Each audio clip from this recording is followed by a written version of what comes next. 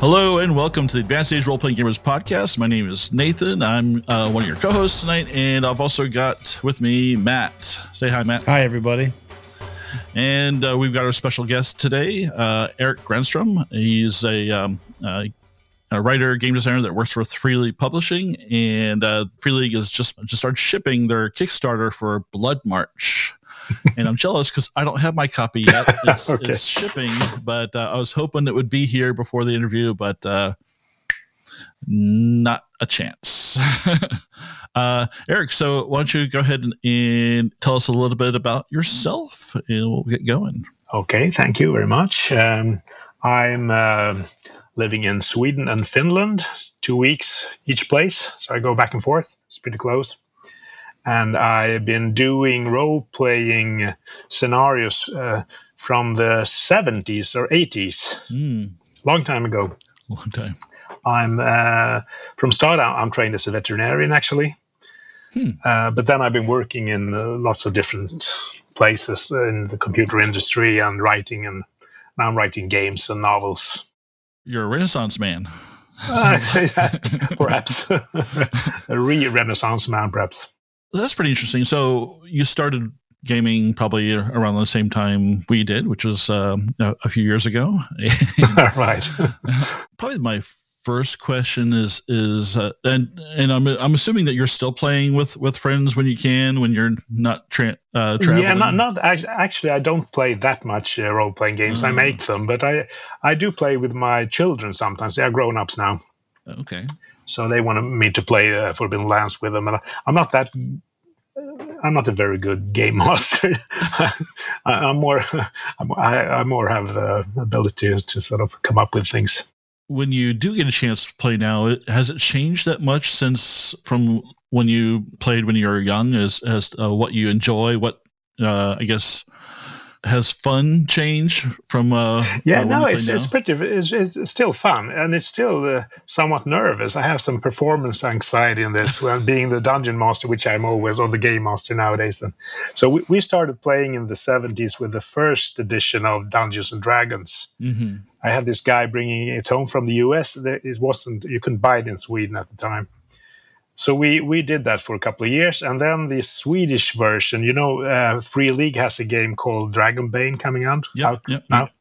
That is an iteration of an old Swedish game called Drakar och Demoner, which is dragons and demons, which was very big in the 80s and 90s in Sweden. Very big. I mean, it was, 300,000 or 400,000 kids were playing it, and we were like 8 million at the time.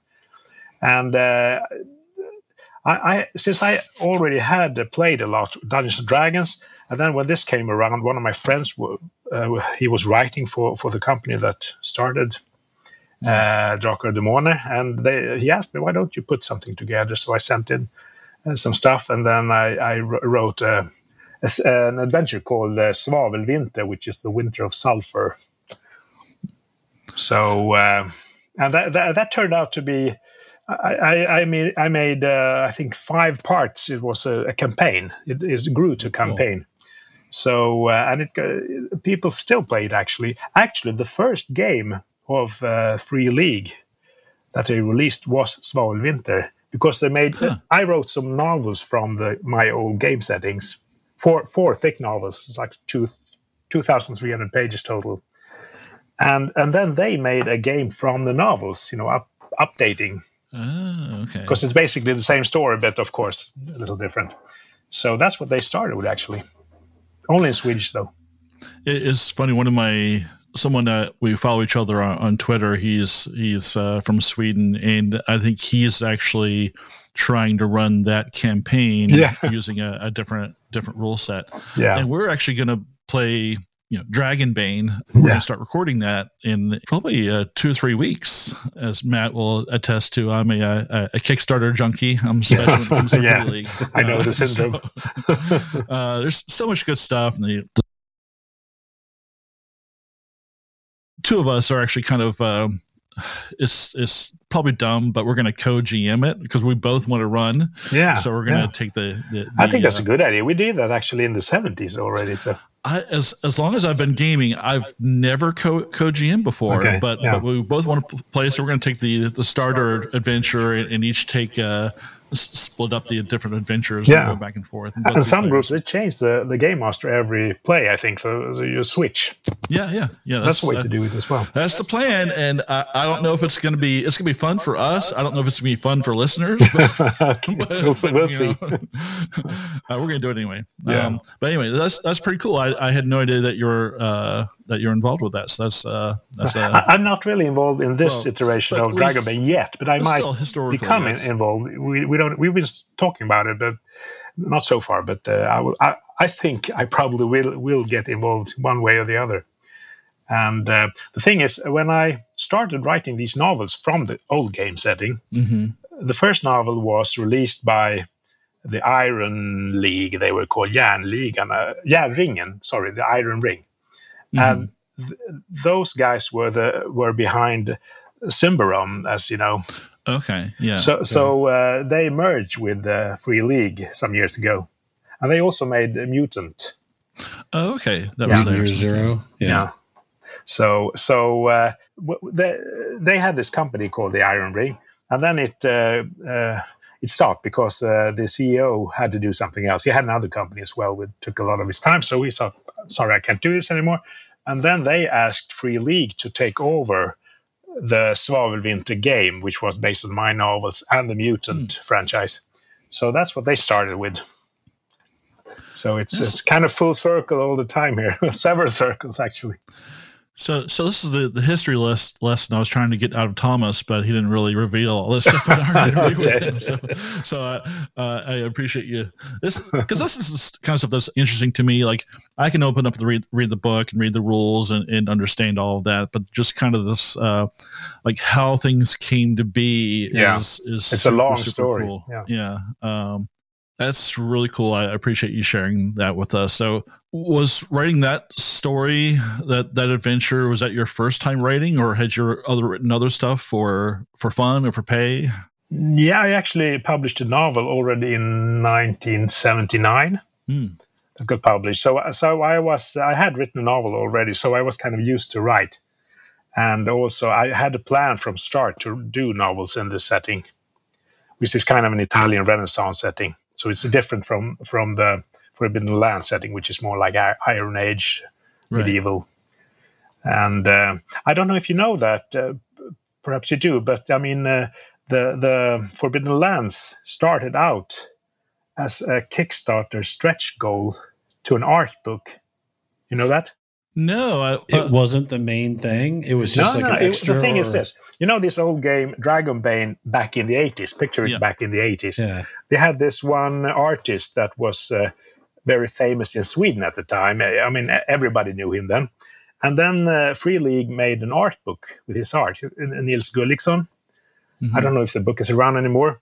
And when they made that art book, one of the stretch goals was we will make a new game from his art. Oh, okay. So that got funded. So a couple of years after that, I got all his art on my table, and they said, "Okay, so here's the old art, which is the one you will find in the books of, in the rule books." Same artists for Bit of Reach and. I think it's more in the Game Masters and the Players book. Okay. And they also made some new art in the same style. Anyway, so I got those pictures of his that I knew, of course, very well.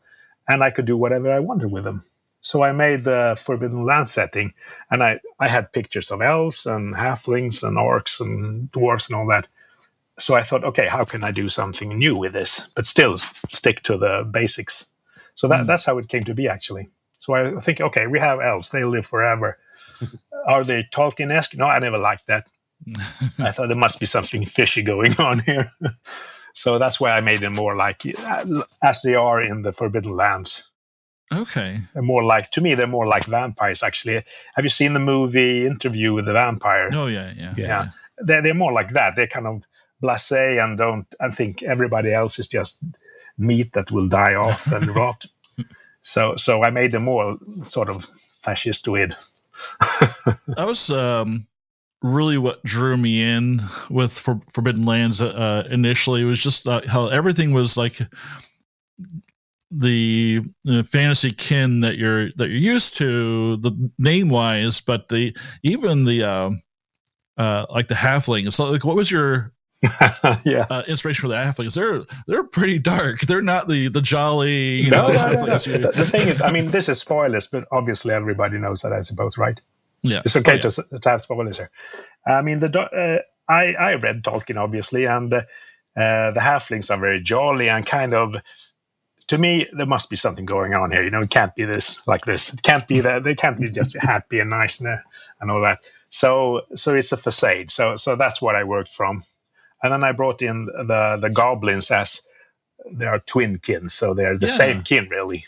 Yeah. So babies are born either halflings or goblins, and the halflings don't want to tell anybody this, so these kids are born in the villages where they hand out the right type to each, and then they go home and they just cover everything up. So that's why they are as they are.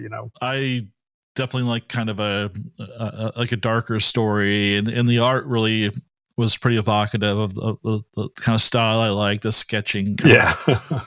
As far as these stories that you're trying to tell with Forbidden Lands, what are your influences for coming up with these stories? Where do you draw I pick basically anything from anywhere, but I think mainly it's our own history. I like to read a lot of history. So, and usually, for instance, if I want to come up with some, like the horse people in Aslin, in the Blood March. When I thought, I didn't want them like the Dothraki of Game of Thrones. Right. So what I did, I went to history and took the Scythians that lived on the plains north of Iran. Okay. And the Scythians and the Parthians, that they fought the Romans, and they looked different from other horse people, but they were still horse people. And I didn't want the Mongols and Attila the Hun and all that. So, right. So I tried to pick something, and a very, very good way to do that I can recommend is to pick different things that don't really have anything to do with each other, and then you can mix them into something new. For instance, I had in my old setting, I had a sort of tropical island where I took influence from Pakistan, from the Maya Indians and Sumerians. So and sort of got a mix that worked, but they were familiar but something else. Right. And that's what I'm aiming for mostly. Familiar with something else. Yeah, that's probably a good way to do it. Is you don't have to be super literal with where you're coming, creating these new things. So that's pretty interesting. And it is nice to take a twist, even if you have, presenting. People are expecting in fantasy elves, dwarves, halflings, right? Yeah. But changing how they behave, right? Changing those social behaviors is nice because it's a fresh way to experience the classes, or the different species. And so I think that's a cool way. And it's for people who've played a long time. It's like, oh, look, it's a jolly halfling, right? Well, no, I get to play a halfling that's maybe not so jolly, or So it's a great way to sort of like re-engage, both get new people who sort of are, kind of shock them into something. Hey, not all fantasy has to be cookie cutter. And for us cynical old gamers. But also I didn't want to make it so. I didn't want the gotchas, that you're expecting this, but I will give you the opposite. So I wanted to be familiar, but something else. So it has to work on its own. I mean, it doesn't.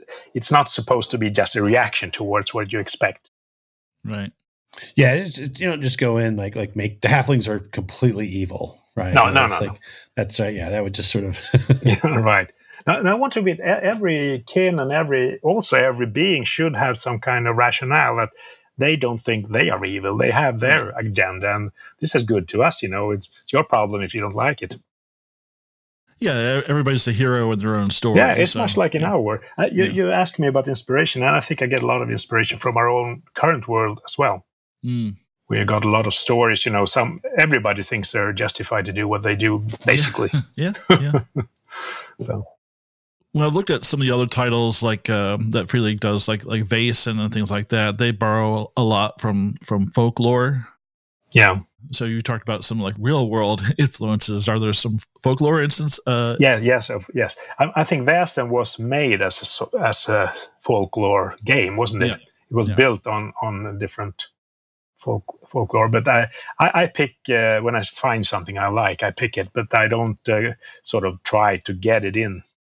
It's more if this sounds nice. And also, for instance, I read a book by Paracelsus, if you know him. He was a 1500s physician, sort of proto-physician. Okay. And he had a recipe in this book he wrote about how to make a homunculus, like a small type of humanoid. And he had an actual recipe in this book. So I pinched that was for the Tricarian setting. But if I find something, some tidbits, I can just take them because this is so funny. Yeah, especially if you can grab something really weird and shunt it into something that you're doing, they can really make something unexpected that pulls in people like me. So. Yeah, but not pure folklore, no. Okay. And do you have like when you set out to write something, do you ever write just for fun to create things for yourself, or is it really you always have like an end goal? Now it starts. I found a process of writing that works for me. I don't know if it works for anybody else, but the problem for me when writing also novels and games is if I know too much, I get bored. So I have to sort of come up with ideas, and then I can put down, okay, so we're going there.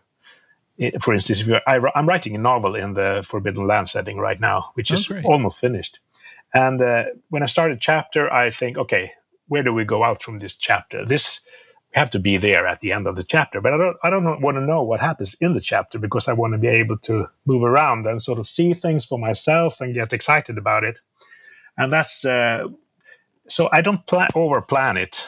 Mm-hmm. Some would say I under-plan it probably, but I know some constructors because I know some here in Sweden that they make a map of the land first, and they different parts of the land. And here people are fishing. Here they are doing agriculture and whatever. I rather start with a drunk wizard waking up in a barrel somewhere, and then I'll see, okay, what's around me. That's actually, after reading more about sort of Forbidden Lands, it's almost how the game plays. That's how the game plays. Yeah, right? it is an actually open sandbox. Yeah. Because when I was younger, I kind of never published, right? Dabbled trying to write based off the games we played, right? Do you ever include elements of the mechanics in the writing, or is it strictly a creative process set in a world, or do you ever blend? Especially after you mentioned kind of the not knowing, do you ever blend any of the actual mechanics into the writing process? I do. I'm not a rules person. I'm more of a narrative person. So I prefer coming up with stories and situations. But and when I wrote the setting for Forbidden Lands, the rules were not around. They haven't made them yet. So I wrote the setting first. Okay. And then they came up with the rules, and I take it they work very good together. But when I often suggest small local rules for something that they encounter. Sometimes Free League takes them, mostly not. they have better people to do this. I have this guy, Per Holmström, I believe is, if I remember right, who's a rules guy. And if I have a problem and I say, okay, we have to rulify this, then I discuss with him, or he comes up with a suggestion. That's a better way to do it, because I'm not really that interested, or I don't know that much about rules either. So I think that really the duality you kind of described there is a difference between how I run games and how Matt runs games. Okay. Yes, I am definitely more. I'm always fascinated by the systems. Yeah. You know, whether the systems make sense, whether they flow or not. I like narrative, but I am not. Yeah, I am not as But then you have your roles. I get a lot of accusations of being railroady. Okay, yeah. No, I mean I understand. We need rules. Just that there are better people than me doing that. And if you're going to be dungeon masters or game master together, I mean, then you take the rules and you take the narratives. Yeah. That would be one way. That's how we ran it in the 70s, actually. Oh, okay. I made up the stories, and I had this guy taking care of the rules. I wish it was that way. It's going to be two narratimes. It's going to be him and one of our other guys, Malcolm, who's like our narrative supreme. Yeah. He's I'm the silly narrative, and he is the well, what kind of sauce do they have on the potatoes type of narrative. Yeah. But yeah, it's fun. I definitely like, and that's probably one of the things that attracted me to Forbidden Lands is I want to be surprised with the players. So just being able to, okay, you're here on the map.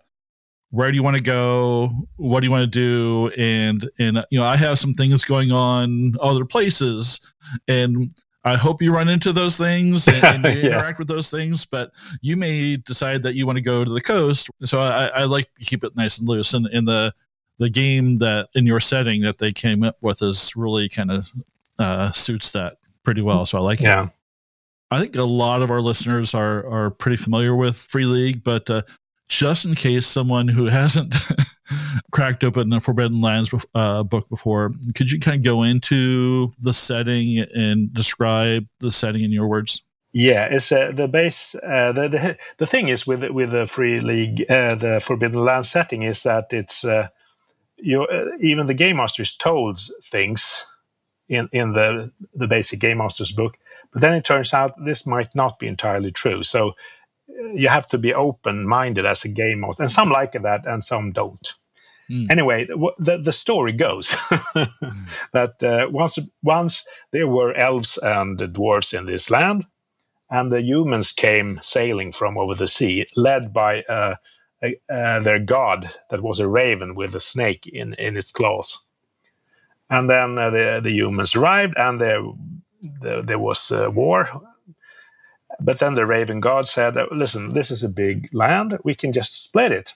I'll split it in the northern and the southern part, and I'm bringing up these mountains between you. So the dwarves and the elves, you stick to the north, and the humans stick to the south. And then the elves and the dwarves get the orcs as a slave kin. That's the story. Now it has turned out. If you read I suppose you read the Blood March as a PDF. Yeah. So there's a challenge to that story, as you know, then in there, that perhaps the humans weren't led by the Raven God at all. They were doing something entirely different. They were.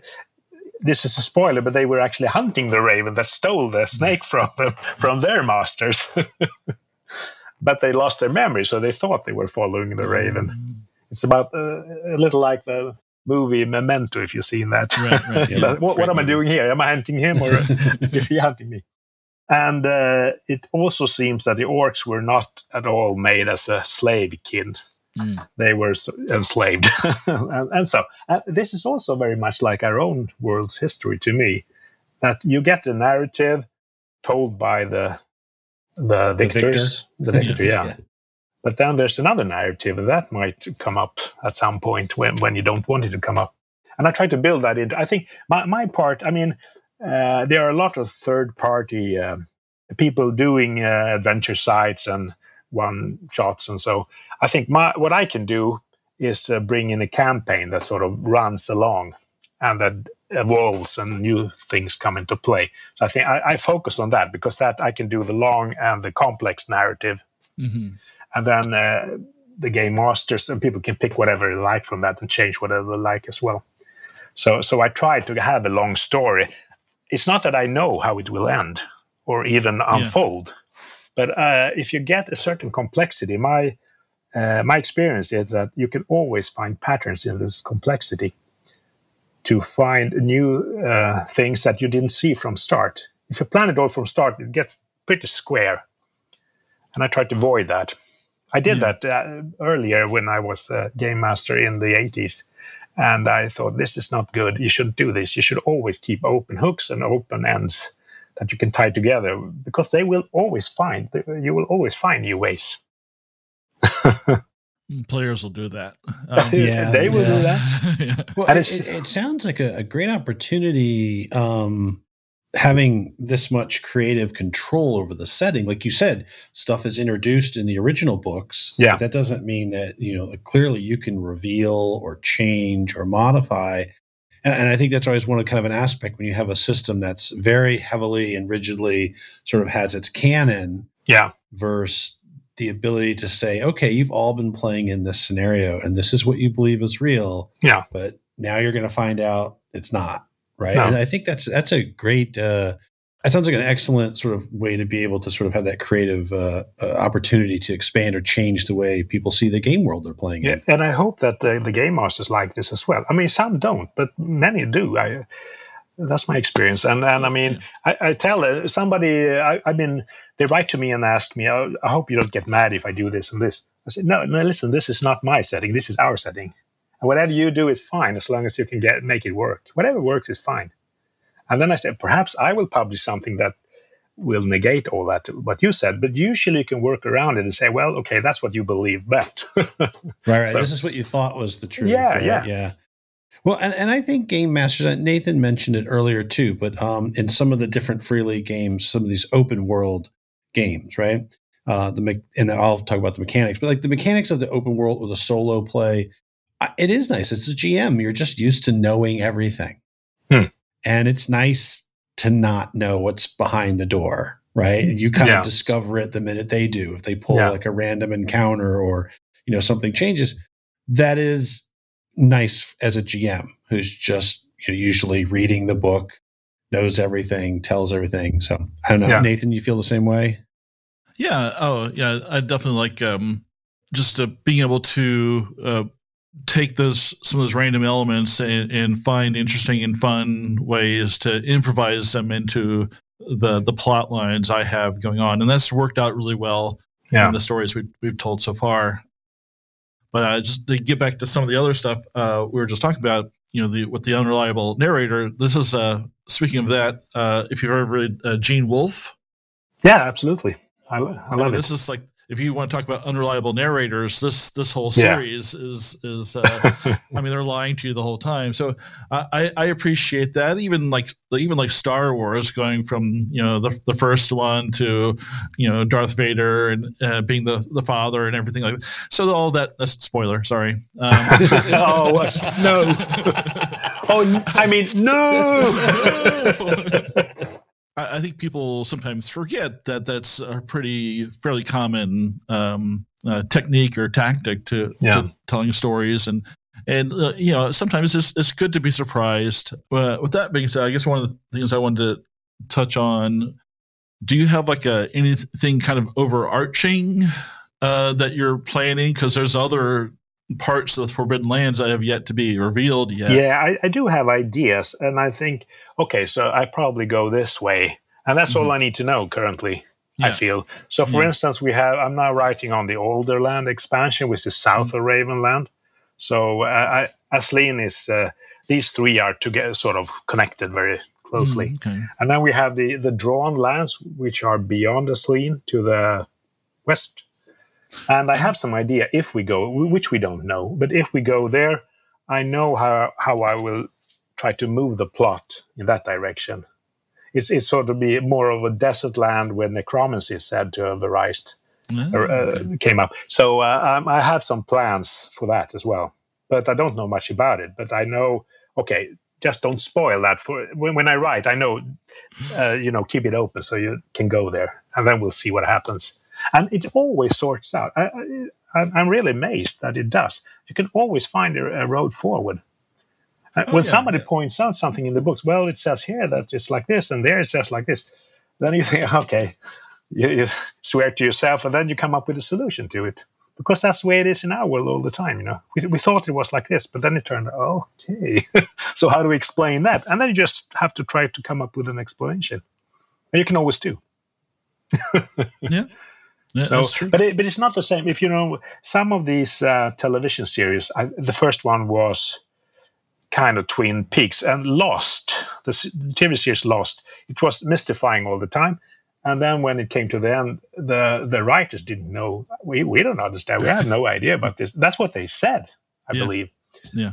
I don't like that. I usually have some kind of answer to the questions. I just don't tell it. And but if I have it, I know that I can work forward all the time. I don't want to just put something mysterious in there just because it's mysterious. So you have like an end game or a resolution, but you just don't know how you're going to get there. Exactly. Yeah. Yeah. Which that makes perfect sense to me. Yeah.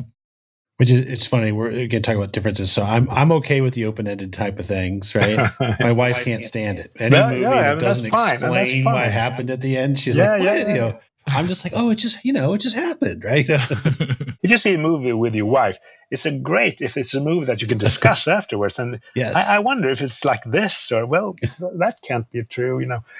It's I love those. And I mean, the thing is, you can have, there are games that are very set. So if you like that, you just pick one of those games. So I wanted to do this in another way. So I'm not saying it's the right way to do it. It's just one way of doing it. You can play another game, and there's another way around. So it's like I read this book about how to write by Stephen King. I think it's on writing is instructions for novel writers, and obviously Stephen King is a very successful writer. It's just that his advice don't fit me at all. Yeah. And I'm not saying he's wrong. I'm just saying that, okay, that worked for you. Fine. It doesn't work for me. So there's not one way of doing it. And the same thing here. Yeah, I'm a big fan of his, but I will tell you, for me as a reader, his short story is fine. His really long stories, I think it's the opposite maybe of your approach. I don't think he knows what the end is supposed to be. No, and he explains that in the book. Oh, okay. Yeah. He says you shouldn't have a plan, because then it gets dead. You should just have a vision, you know, this would be cool. Like you have these people getting shut in, you know, right, the dome, for instance. Right. And then he doesn't know how to sort of complete it, to me. So sometimes it works fine, of course, but not always. Yeah, I find when I'm writing sometimes I don't have a resolution, and I kind of hope that through play that the players will kind of like will tell you will tell me what the resolution is. Like, that's like exactly what I was planning the whole time. Exactly. Yeah. So maybe that's lazy, or but I mean sometimes it works out, and sometimes I start to flounder. So it's but it's like Game of Thrones. To me, he was kind of just expanding all the time, and I thought I knew that he doesn't know how to end this. He will not get it together in the end. Yeah. So, and I don't think he did either. But perhaps he has a plan. But it's I sort of saw that in his writing, that he's just diverging all the time.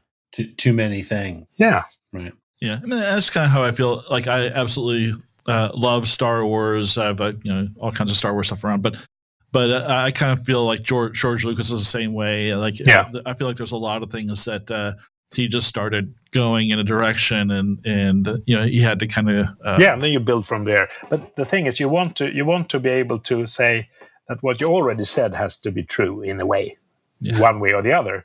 You know about the TV series Dallas, where one entire season turned out to be a dream by one of the characters. Right. That is really a catastrophe, and you don't want that. Yeah, it is different ways, approaches. So a lot of folks are familiar with there's the big games, right? The ones that we grew up on playing Dungeons and Dragons.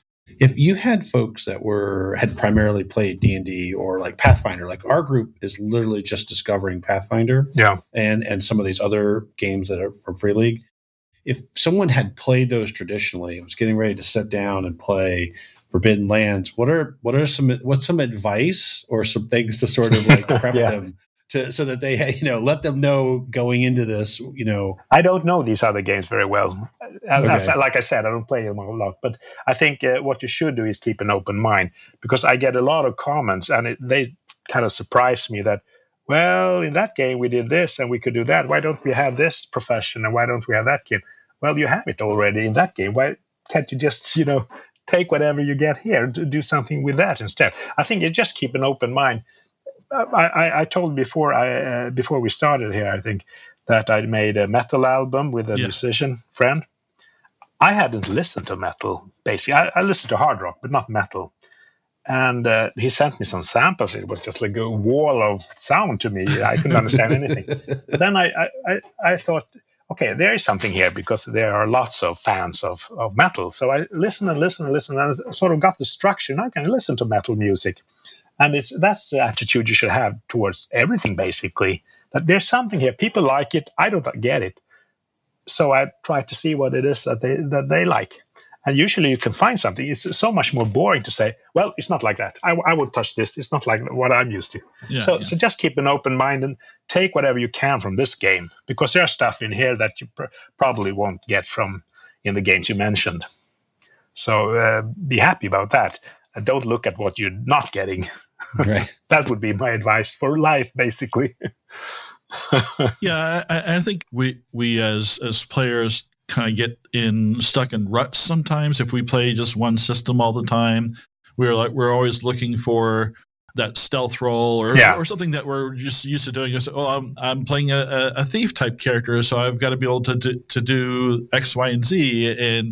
And I think that's good advice. Is just to really kind of don't block out those other experiences, start from scratch, like you're playing a completely different game, and don't try to compare it to the other things. I think like magic in Forbidden Lands is a little different from what you're used to. Yeah. Some like it, some don't. But it's more, to me, it's more like Witcher magic, that you can use it but you can also fight with a sword if you're a magician. Yeah, and it's dangerous to use magic. So. And I love Here it comes. the power and danger of magic, and Matt's smiling because I like consequences. Yeah. Yes. So if you take big risks, sometimes there are consequences that you did not plan for, and that to me is super fun. Yeah, and that's the story too. I mean, yeah. Having a bad roll isn't necessarily a bad thing, because you can really advance the story, even like character death. Yeah. Like player death is sad, but character death is not necessarily sad. Yeah. You don't want to. Let's just try to reduce player death.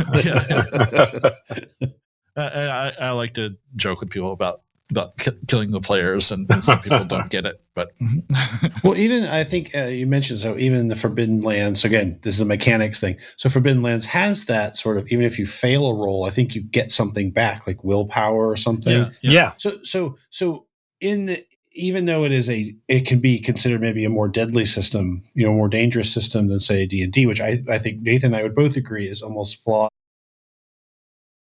No, it's more like a game to me. It's a game. Yeah, very hard to dive.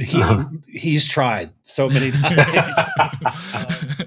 Okay. So even though something is dangerous, you run the risk of it. No one takes a chance, but offering those rewards for that risk, right? Yeah. So I do think that it adds a more dynamic play. Pushing the rolls. Yeah. I think that we've been across the board really excited about almost every single thing we've seen come out of Free League. Oh, great. I think just the approach, the writing has been, a breath of fresh air. Yeah. And also, I mean, I don't work for them. I'm a freelancer, so I have no interest in more than I like them. But I was struck by that they are so nice to people, that they try to help you, and they're not dicks, basically. We've had incredible luck with Free League. We're nobody. We're a small hobby podcast, and they have consistently put, like yourself, authors, creators, willing to sit down and talk with us, and it's been great. It's been great for us. We've learned a lot about history stuff as just players. We would never learn. No. So yeah. And I mean, to me, it's the discussions with players and game masters is really a lot of the reward to do this. Also, and when I write novels, it's great to talk to people. I never liked really sitting on a stage and talking to an audience. I like when I sit down and take a beer with somebody. Yeah. And we discuss something. So in your writing, again, so do you ever, any of the people that you've played with or anything you've run, or like, do you ever feature any of those characters? Do they ever cross over into any of the games? Absolutely. That's what they do. So in in the novel, I'm almost completed now. I have Marigold, for instance, is one of the characters, and one of these Rust priest persons that are in the game, and I'm planning to evolve them too, and have King Algero. I don't know if you play that. I have not. Weatherstone, or you come to a castle where there's a dead king. Okay. I don't think we completed the story. I was supposed to tell you about the setting. Anyway, so I have characters, absolutely. But then I make usually like in my old setting, I had NPCs. All the main characters were NPCs in the game. Well, okay. Yeah, so now I made them into characters, so they were the ones you were following. All right, so let's talk about Blood March. What are folks who have bought the previous expansions? What are they in for when they get Blood March? Well, I don't think I actually finished talking about the old setting.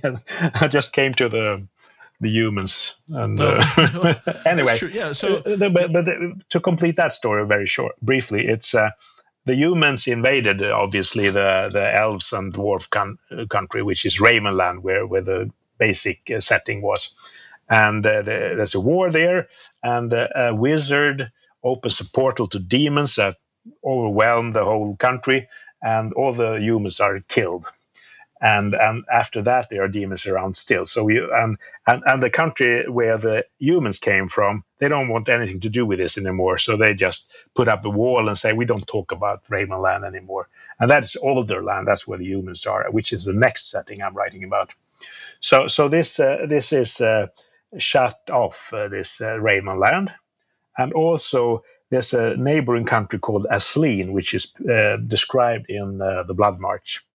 The Blood March is basically part of Asleen, and that was also shut off, because the thing is, when all these demons were around and the wizard couldn't stop them, he realized that this is not going well. He told them, well, there's a very nice country, Asleen there. Why don't you go there and do whatever demons do?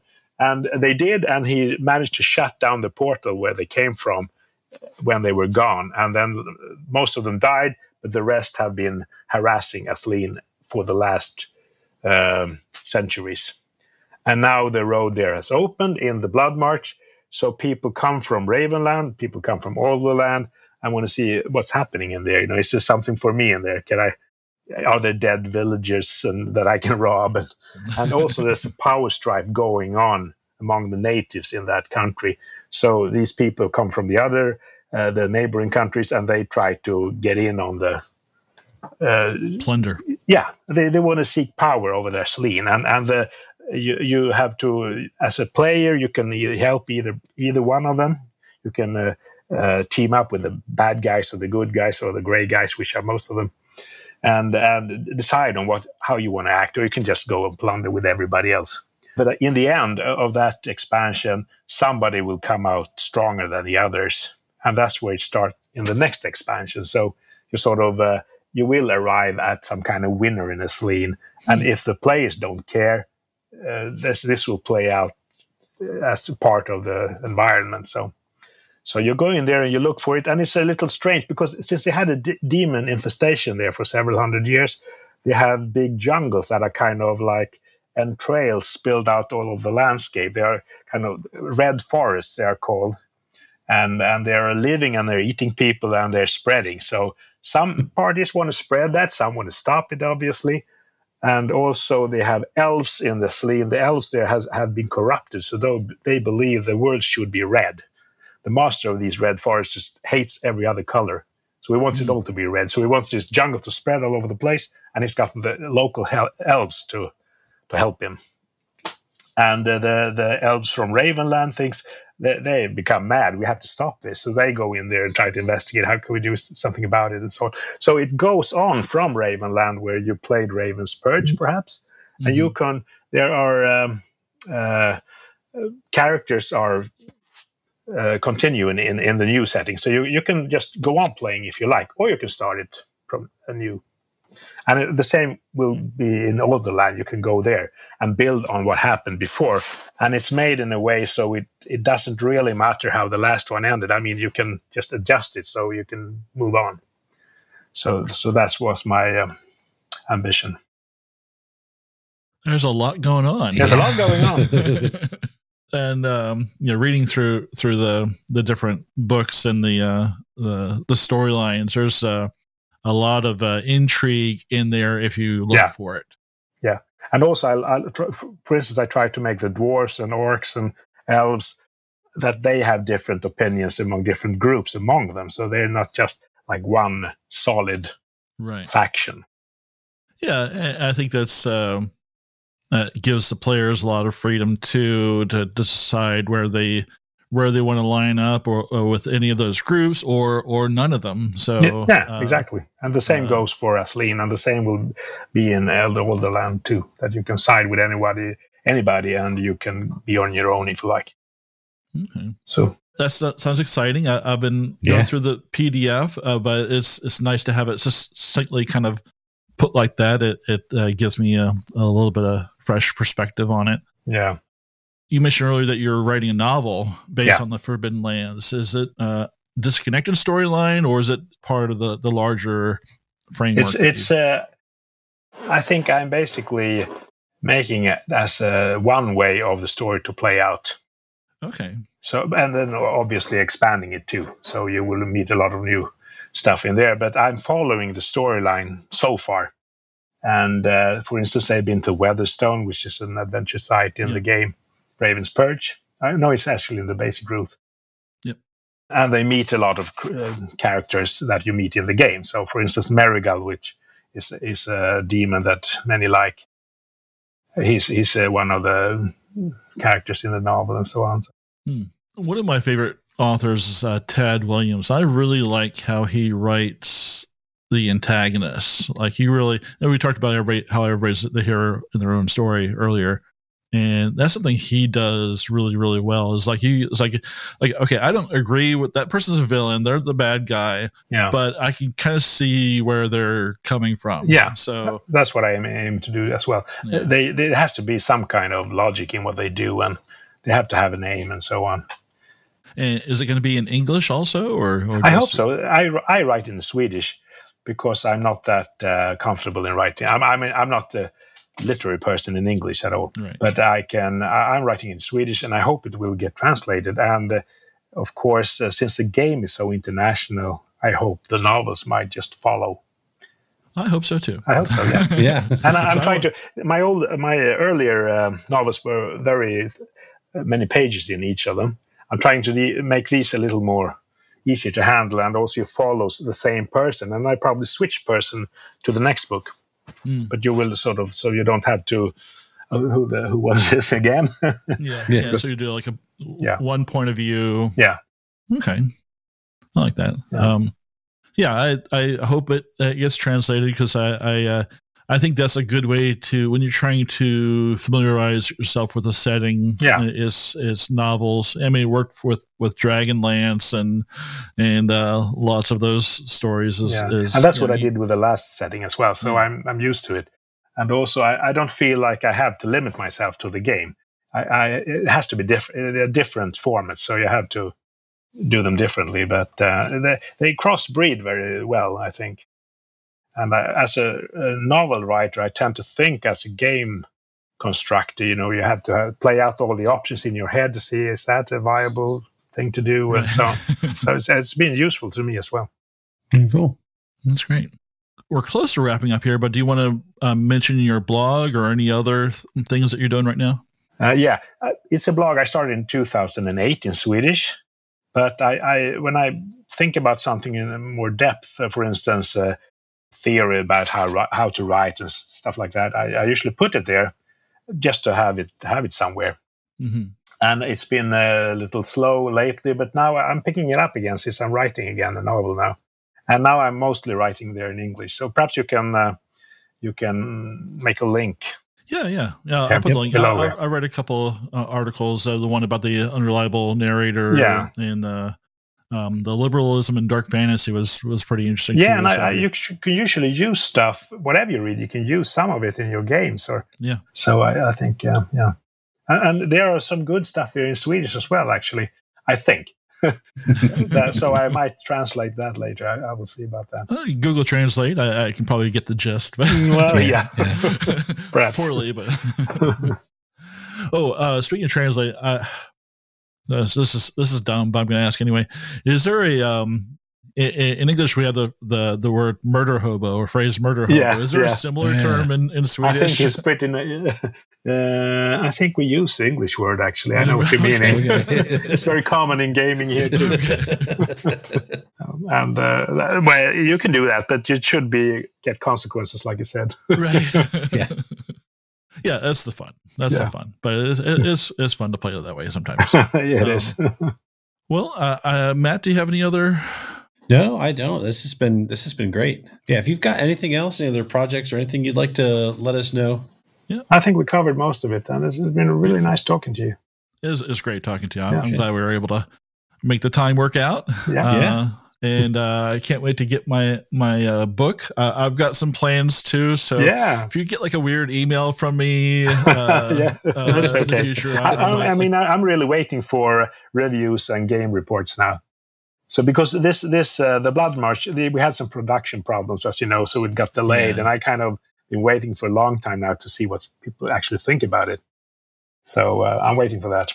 I like what I've read so far. My only regret is not backing to get the cloth map. I'm kicking myself. Man, I really should have. But anyway, learn from the last one, I think, because people have been asking for that. It's just like, it's more money. It's like, I'm buying too many Kickstarters already. But he's got a serious Kickstarter issue. It's bad. Yeah, my wife is terrific. She's a huge it's okay supporter with free league games. It's okay. Yeah, it's a mild drug. Mild drug. Well, thank you so much, Erik. Thank you. Really appreciate you having on the show. And next time you have something that you want to talk about, you can just reach out to us. And thanks to everybody who's watching or listening.